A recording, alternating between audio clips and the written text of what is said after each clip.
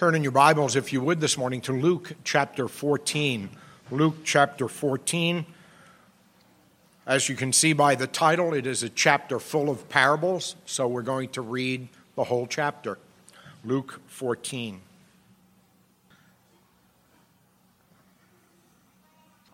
Let's pray for God's blessings. Father, we pray that as we come to your word, we might hear your voice. Lord Jesus, speak to us as your dearly loved people, purchased with your blood. And Holy Spirit, we pray that you would come and make these words real and alive in our hearts and in our hearing today. We ask it in Jesus' name. Amen. One Sabbath, when he went to dine at the house of a ruler of the Pharisees, they were watching him carefully. And most of this chapter occurs at this dinner event. All right. Behold, there was a man before him who had dropsy. And Jesus responded to the lawyers and Pharisees, saying, "Is it lawful to heal on the Sabbath or not?" But they remained silent. Then he took him and healed him and sent him away. And he said to them, "Which of you, having a son or an ox that has fallen into a well on a Sabbath day, will not immediately pull him out?" And they could not reply to these things. Now he told a parable to those who were invited when he noticed how they chose the places of honor, saying to them, "When you are invited by someone to a wedding feast, do not sit down in a place of honor, lest someone more distinguished than you be invited by him, and he who invited you both will come and say to you, 'Give your place to this person,' and then you will begin with shame to take the lowest place. But when you are invited, go and sit in the lowest place, so that when your host comes, he may say to you, 'Friend, move up higher.' Then you will be honored in the presence of all who sit at table with you. For everyone who exalts himself will be humbled, and he who humbles himself will be exalted." He said also to the man who had invited him, "When you give a dinner or a banquet, do not invite your friends or your brothers or your relatives or rich neighbors, lest they also invite you in return and you be repaid. But when you give a feast, invite the poor, the crippled, the lame, the blind, and you will be blessed, because they cannot repay you. For you will be repaid at the resurrection of the just." When one of those who reclined at table with him heard these things, he said to him, "Blessed is everyone who will eat bread in the kingdom of God." But he said to him, "A man who once gave a banquet and invited many. And at the time of the banquet, he sent his servant to say to those who had been invited, 'Come, for everything is now ready.' But they all alike began to make excuses. The first said to him, 'I have bought a field, and I must go out and see it. Please have me excused.' And another said, 'I have bought 5 yoke of oxen, and I go to examine them. Please have me excused.' And another said, 'I have married a wife, and therefore I cannot come.' So the servant came and reported these things to his master. Then the master of the house became angry and said to his servant, 'Go out quickly to the streets and lanes of the city, and bring in the poor and crippled and blind and lame.' And the servant said, 'Sir, what you commanded has been done, and still there is room.' And the master said to the servant, 'Go out to the highways and hedges and compel people to come in, that my house may be filled. For I tell you, none of these men who were invited shall taste my banquet.' Now great crowds accompanied him, and he turned and said to them, 'If anyone comes to me and does not hate his own father and mother and wife and children and brothers and sisters, yes, and even his own life, he cannot be my disciple. Whoever does not bear his own cross and come after me cannot be my disciple. For which of you, desiring to build a tower, does not first sit down and count the cost, whether he has enough to complete it? Otherwise, when he has laid a foundation and is not able to finish, all who see it begin to mock him, saying, 'This man began to build and wasn't able to finish.' Or what king, going out to encounter another king in war, will not sit down first and deliberate whether he is able with 10,000 to meet him who comes against him with 20,000? And if not, while the other is yet a great way off, he sends a delegation and asks for terms of peace. So therefore, any one of you who does not renounce all that he has cannot be my disciple.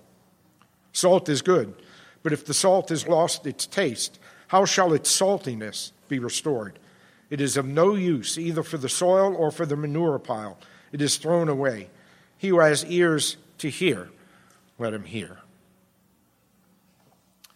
There are 4 teaching sections in this chapter, and we'll just go through them one by one and then consider some points of application by way of conclusion.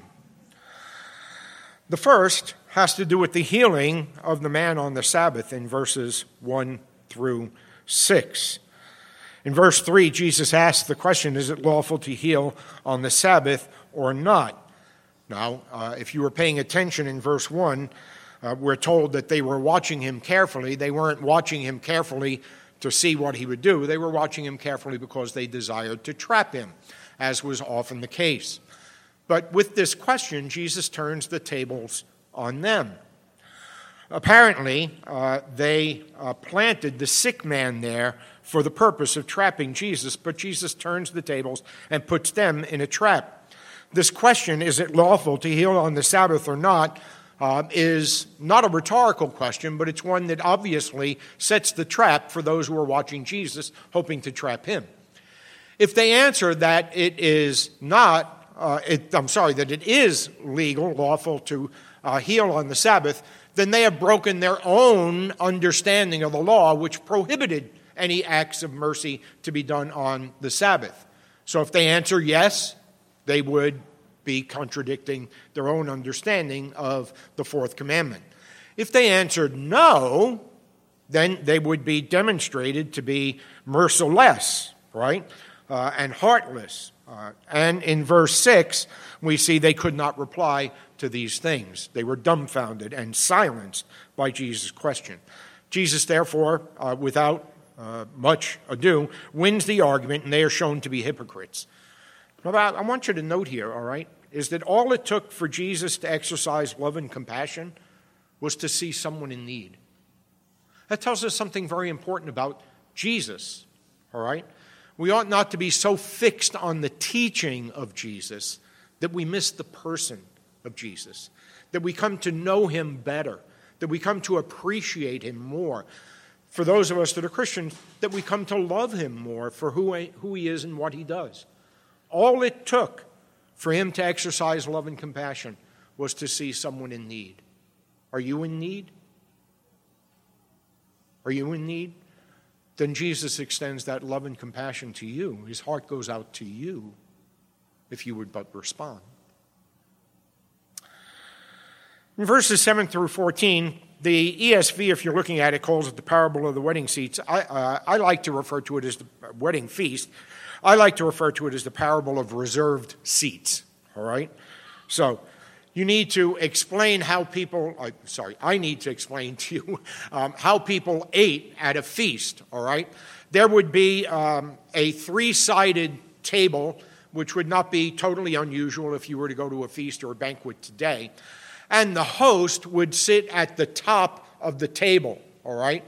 And Jesus did this at the Last Supper. Sometimes you see portrayals of this by Da Vinci and others. It's not accurate. This is actually what it would have been. It was called a triclinium, all right, a seating arrangement.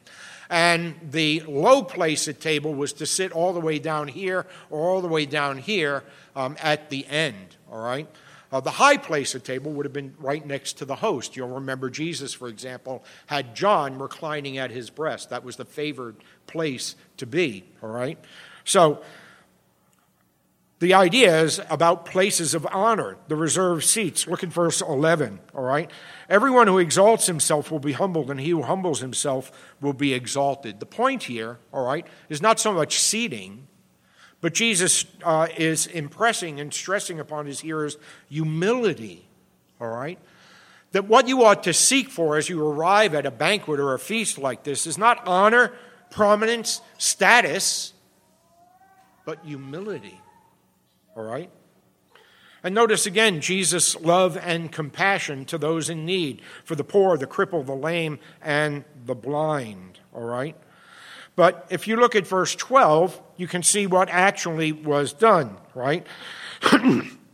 He said to the man who had invited him, when you give a dinner or a banquet, do not invite your friends or your brothers or your relatives and your neighbors, lest they also invite you in return and you be repaid. This was reciprocity. You invite me this weekend, I'll invite you next weekend, right? You be good to me, I'll be good to you. Jesus says, no, that's not the way it works. This is the parable of the rejected invitation. All right? All right? He goes on and he talks about the invitation. When one of those reclined at table heard, when you Verse 13, when you give a feast, invite the poor, the crippled, the lame, and the blind, then you will be blessed, for they cannot repay you, for you will be repaid at the resurrection of the just. Somebody breaks out upon hearing this in verse 15, blessed is everyone who will eat bread in the kingdom of God. Jesus takes that opportunity to respond to that interjection with another lesson. And this is the lesson or the parable of the rejected invitation. All right? Read on, verse 16. A man once gave a great banquet and invited many, and at the time for the banquet he sent his servant to say to those who had been invited, come, for everything is now ready. Now, you may or may not be aware, all right, that in the Gospels, what's going on is that Jesus comes for the lost sheep of the house of Israel, all right? And when he sends out his disciples, he tells them, don't go to the Gentiles. Go rather to the lost sheep of the house of Israel. You'll recall that in John chapter 1, John tells us he came to his own and his own received him not. My point in mentioning these things to you is that what's going on in the Gospels is Jesus dealing with the Jewish people, all right? So as you hear this, all right, he's speaking about and he's speaking to Jewish people, okay? So you need to understand that. Read on. At the time of the banquet, he sent his servant to say to those who had been invited, come, for everything is now ready. But they all began to make excuses. The first said to him, I bought a field, and I must go out and see it. Please has me excused. Please excuse me. Well, this is transparently false, all right, this excuse. Why? Because no one would have bought a field without inspecting it first, right? You go and buy a car, you kick the tires, you check it out. The Santanas just bought a house. They hired an inspector to come and check out the house. They wouldn't have bought it and invested all that money without inspecting the house first. Same thing with the field. Nobody would have bought a field without inspecting it first. So it's already inspected, right? You get the point? The excuse is transparently false, right? And even if it was true, it could have waited. It didn't make a valid reason not to attend the banquet that you had been invited to. Or look at verse 19, right? Another said, I have 5 yoke of oxen, and I go to examine them. Please have me excused. This is the same thing. Nobody would have bought oxen without inspecting them first. Are they healthy? Are they diseased? Are they going to be a good animal? Is it going to be a bad animal, right? And again, even if that was a valid excuse and it hadn't been expected, it could have waited. It doesn't warrant rejecting the invitation. Or verse 20. Another said, I have married a wife, and therefore I cannot come. Now, if you're a very good student of the Bible, and you'd have to be a very good student of the Bible to understand what's going on here, all right? In Deuteronomy chapter 24, verse 5, you can look it up later. We don't need to turn there. The provision by God was that if you got married, you were exempt for a year from military service. It's a nice deal, right? It's kind of a honeymoon gift, right? You get married, you can't be sent off to war. Right? Why? Because you have time to be with your wife, consummate the marriage, maybe have a child, all things well and good. God's very concerned for people that are newlywed, right? Okay? So this is apparently the excuse that's being raised, right? What does he say? He said, I've married a wife and therefore I cannot come. Well, you're free from military service, according to Deuteronomy, but you're not isolated from social events. It's not as if you live in your honeymoon cottage for a year, all right? That's not what Deuteronomy is saying. So again, the excuse is valid, right? But look at verse 21. So the servant came and reported these things to his master. Then the master of the house became angry and said to his servant, all right, go out quickly to the streets and lanes of the city, bringing the poor, the crippled, the blind, and lame. Third time we've seen this, all right? And then the servant said, Sir, what you commanded has been done. There's still room. Verse 23, go out to the highways and hedges and compel people to come in, that my house may be filled. For I tell you, none of those men who were invited shall taste my banquet. Now, what I prefaced this section by saying earlier, I hope becomes obvious. Who are those who have been invited? The ones who have been invited are the Jewish people. They are God's covenant people. They are the ones with whom he has established a relationship. They are the ones whom he has called into a relationship with himself. They are the covenant people. They are, if you will, the chosen people, right? God refers to them as his children. God refers to them as the elect, right? They've been invited to come to the great banquet, but they have all kinds of excuses not to come. And what does Jesus say? Those who were invited and refused to come will not be at the banquet. This is a pronouncement of judgment upon Israel. He came to his own received him not. And judgment is pronounced upon them for not recognizing the day of God's coming to them in the person of Jesus, for not recognizing and acknowledging Jesus as the Messiah of Israel, the promised and prophesied King, and for not believing in and trusting themselves to him who alone could forgive their sins and reconcile them to God. They won't be at the banquet because they made all kinds of excuses. If God's gracious invitation is refused and rejected, then those who were previously invited are rejected. Look at verse 24. For I tell you, you see that little "for" there? Look down at the footnote reference. The "you" is plural, all right? He's not speaking to me. He's not speaking to you, Richard, or to you, Cato, right? He's speaking to you, to all those who are there in his hearing. He's speaking to Jewish people. He's speaking to Israel. And he says, you will not taste my banquet. You will be excluded.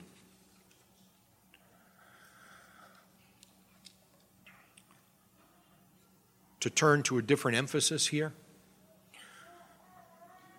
it's worth noting that there is a wideness in God's mercy, his love, and his grace.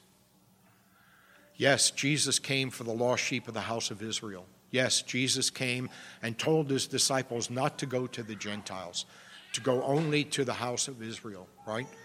But the point is that, look at verse 23. Go out to the highways and hedges and compel people to come in, that my house may be filled. The crippled, the lame, the blind, those who are the outcasts of the society of Jesus' day, those who were rejected, those whom everybody in Israel thought were cursed for their physical maladies, right? Go out to them. And then, of course, eventually the gospel goes, make disciples of all nations to the Gentiles. So let no one say that God's love and grace and mercy is miserly, that God is cheap. There's a wideness in God's mercy. This is an astonishing passage that Jesus says, compel them to come in until my house is full. Elsewhere in the Gospels, you may know it, the question is asked of Jesus, are there few that be saved? Many people, particularly in Reformed circles, have answered that question in the affirmative.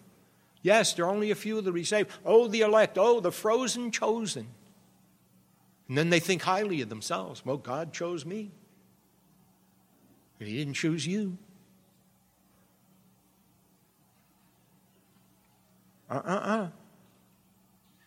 Be careful. Look at Romans chapter 11. Just rather than your pastor talking to you, let the scripture talk to you. Romans chapter 11. Again, Jew and Gentile. So, let me just set the stage here, all right? You may or may not be a very good student of the Bible. In Romans chapter 1, Paul says, I am not ashamed of the gospel, for in the gospel a righteousness from God is revealed that is by faith to faith, right? To the Jew first and also to the Gentile. Romans 1, 16, 17, 18, right? And Paul lays the groundwork there for the next 10 chapters of the book of Romans. He's going to expound and he's going to explain and he's going to explicate what this gospel that he's just talked about in verses 16 through 18 is all about. So we get to chapter 1, verse 18, right? And we see that in that the wrath of God is revealed against the godlessness and wickedness of men who suppress the truth and unrighteousness. And who is the rest of chapter 1 taken up with? It's taken up with Gentiles, right? And he talks about the godlessness and the wickedness of Gentiles, unbelieving people, non-Jews, non-covenant members, not unchurched members, if we use contemporary language. And everybody is like, yeah, go get them, yeah, until he comes to chapter 2. And then he says, oh, you Jews who have the law, do you obey the law? No, you're sinners just like the Gentiles are. The point is, Paul's making the point that both Jew and Gentile are in need of God's grace. Don't think that you can say just because you're God's elect people that you are in like Flint. No, you also need the gospel. You also are a sinner. You also need to confess your sin and trust in a Savior. And then we get to chapter 3, right? In chapter 4, Abraham. Paul says, what I'm telling you is nothing new. Abraham, same message that was given to Abraham. And he goes back to the time of Abraham. And then you get to chapter 5, 6, 7, 8, right? Paul is spelling this all out. And you get to chapter 9, and Paul begins to entertain a different question altogether. Question 9, the question that Paul is entertaining from his hearers, right? He's going on and on. This is nothing new. This was always the case. It was the case with Abraham. It's the story of the whole Bible. But Paul, if what you're telling us is true, why don't the Jewish people believe? And in chapters 9, 10, and 11, Paul has to answer that question. If what I am telling you is not new, is not novel, is not unique, is not something that I fabricated or dreamed up, but it's something that all the prophets and all the promises and all the prophecies and the scriptures have been communicating to you, then how do we account for the unbelief of the Jewish people? And Paul explains that. I'm not going to go into depth or detail, but look at chapter 11, verse 1, if you're open to it. I asked then, has God rejected his people? By no means. And he says, I'm a Jew. I believe, so God has not rejected everyone, right? And then verse 11, kind of cut to the chase here. So I asked, did they stumble in order that they might fall? By no means. Rather, through their trespass, salvation has come to the Gentiles to make Israel jealous. Oh, the wisdom of God, right? God takes from Israel, and he says, I'm going to give it to the Gentiles. And I'm doing that to make them jealous, that all the blessings which you have experienced throughout all the prophets and promises and prophecies of the Old Testament, they're now going to be evident, manifest, seen in the Gentiles and not with you, so that you become jealous, right? Read on. Now, if their trespass meant riches for the world and their failure means riches for the Gentiles, how much more will their full inclusion mean? Oh, they're going to be brought back at some point, and that awaits the future. There's going to be a great infusion of Jewish people into the church. They will look upon the one whom they have pierced in the Messiah, Jesus, and they will mourn for their sin, and they will cry out for mercy, and God will receive them, and they will come into the church, and Jew and Gentile will be one people worshiping God for all eternity. More about that another time. Here's the point, verse 13. Now I'm speaking to you Gentiles. Inasmuch then as I am apostle to the Gentiles, I magnify my ministry in order to somehow make my fellow Jews jealous and thus save some of them. For if their rejection means the reconciliation of the world, what will their acceptance mean but life from the dead? Verse 17, but if some of the branches were broken off, Israel is the olive tree, if some of the branches were broken off, and you, though a wild olive shoot, were grafted in to the one tree, and now share in the nourishing root of the olive tree, here's the point. Do not be arrogant towards the branches. If you are, remember it's not you who supports the root, but the root supports you. Then you will say, branches were broken off so that I might be grafted in. That's true. They were broken off because of their unbelief, but you stand face through faith. So do not become proud, but fear. For if God did not spare the natural branches, neither will he spare you. Note then the kindness and severity of God, severity towards those who have fallen, but God's kindness to you, provided you continue in his kindness. So I hope you catch the point after that lengthy explanation. Pardon me for being so long there. But you need to understand the context of what Jesus is teaching here. Don't be proud. Don't be arrogant. Don't call yourself the chosen frozen. Don't think that God chose you because he didn't care for anybody else. Compel them to come in until it's full. And don't you dare be arrogant and proud. There is nothing more, I've said this before, I'll say it again till the day I die. There is nothing more oxymoronic than a proud Calvinist who looks down their noses at everybody less theologically erudite.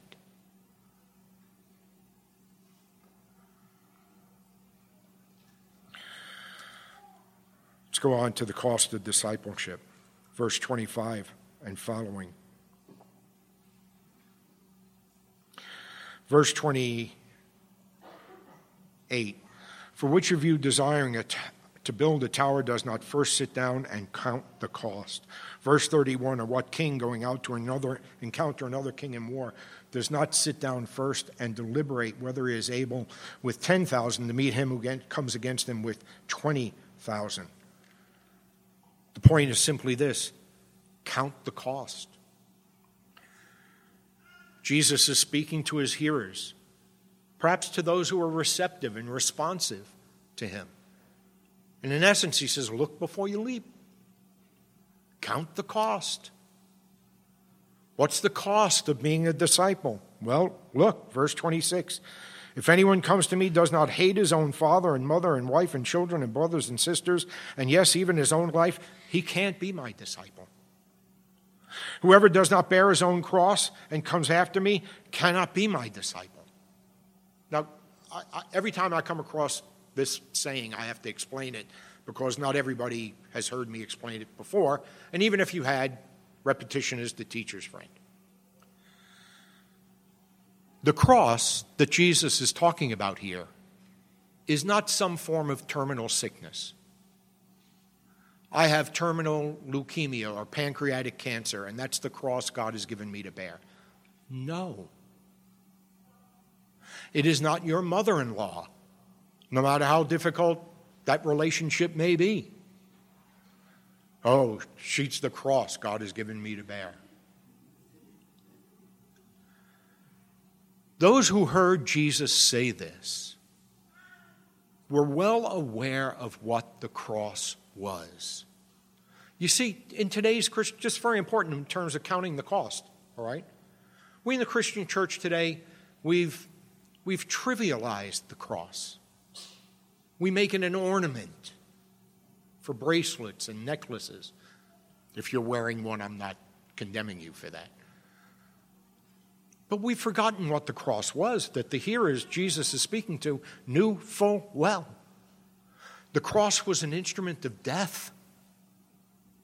And it was a horrific form of death.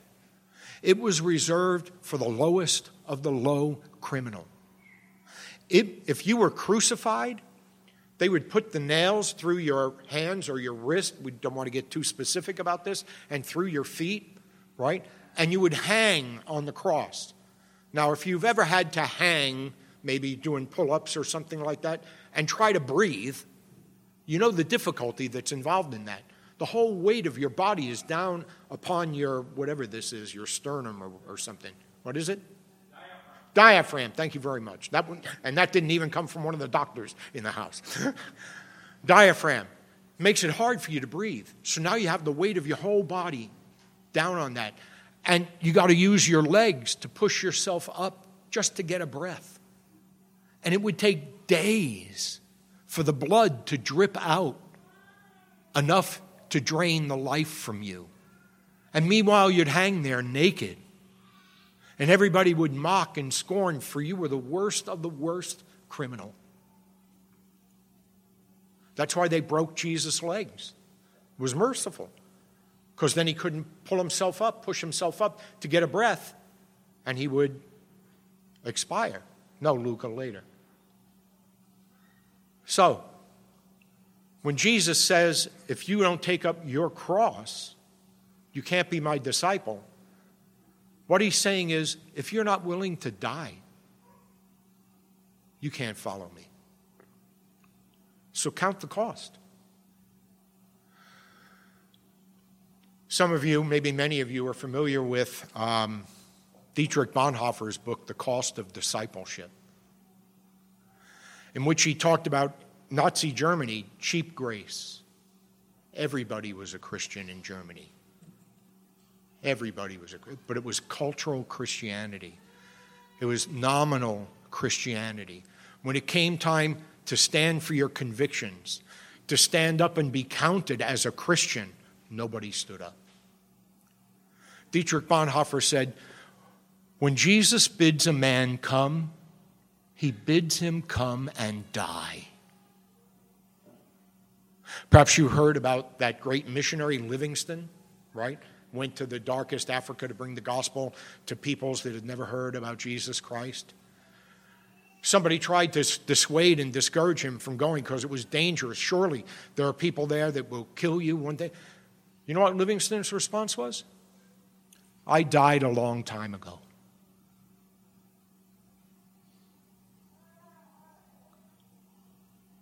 I remember doing door-to-door evangelism on a college campus and going to people with questionnaires, one thing or the other, and presenting the gospel, and then confronting them with the claims of Christ and saying, are you willing to be a Christian? Are you willing to become a Christian? I remember somebody saying, sure, yeah, I'll do that. I said to myself, this went too well. I opened up to a text like this. I said, are you prepared to count the cost? Are you ready to die? It's what we confess in our 10:30 service, right? Christian, what do you believe and what are you willing to die for? I'm willing to die for my belief in God the Father, God the Son, and God the Holy Spirit. Or else, don't come.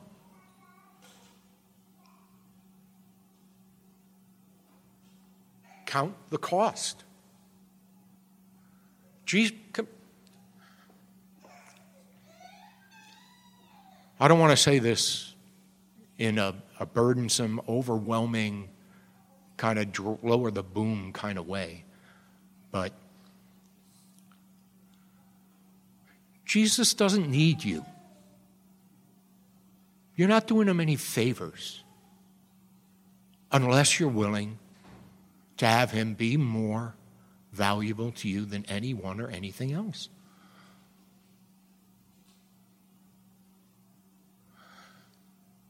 We need more counting the cost in the church today. No nominal Christian. No cultural Christians. It's getting to the point where and this is one of the things I love about New York. You know, when I lived in Michigan, it was easy to be gray, not white or black. You could go with the flow. New York, you can't get away with that. You're going to be a Christian, you better walk like a Christian, you better talk like a Christian, you better live like a Christian. Because if you don't, you're going to get called out. You call yourself a Christian, you talk like that. You call yourself a Christian, you sleep around on weekends. You call yourself a Christian, you engage in drunken revelry. Christians don't do that. Look before you leap. Look before you leap.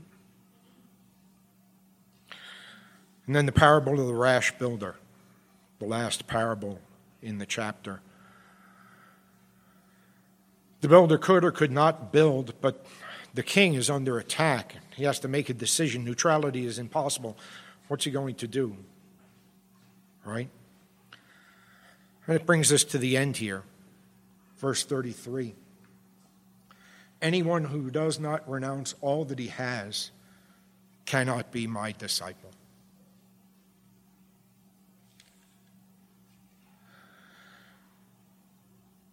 Jesus did not consider equality with God something to be grasped onto.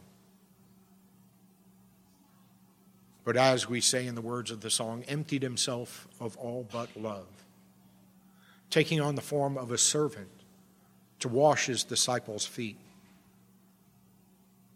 to go to the cross, not to be served, but to serve and give his life as a ransom for many, to undergo the horrors of hell on the cross in his crucifixion in order that you and I might be spared those horrors, and that we might share in the resurrection of the just, that we might share in that eternal life. And Jesus says, is that worth everything to you? And then verses 34 and 35. Salt is good, but salt has lost its taste. How shall its saltiness be restored? It's no use either for the soil or the manure pile. It's thrown away. Disciples who don't live like disciples, Jesus saying this, all right? Disciples who don't live like disciples are worthless.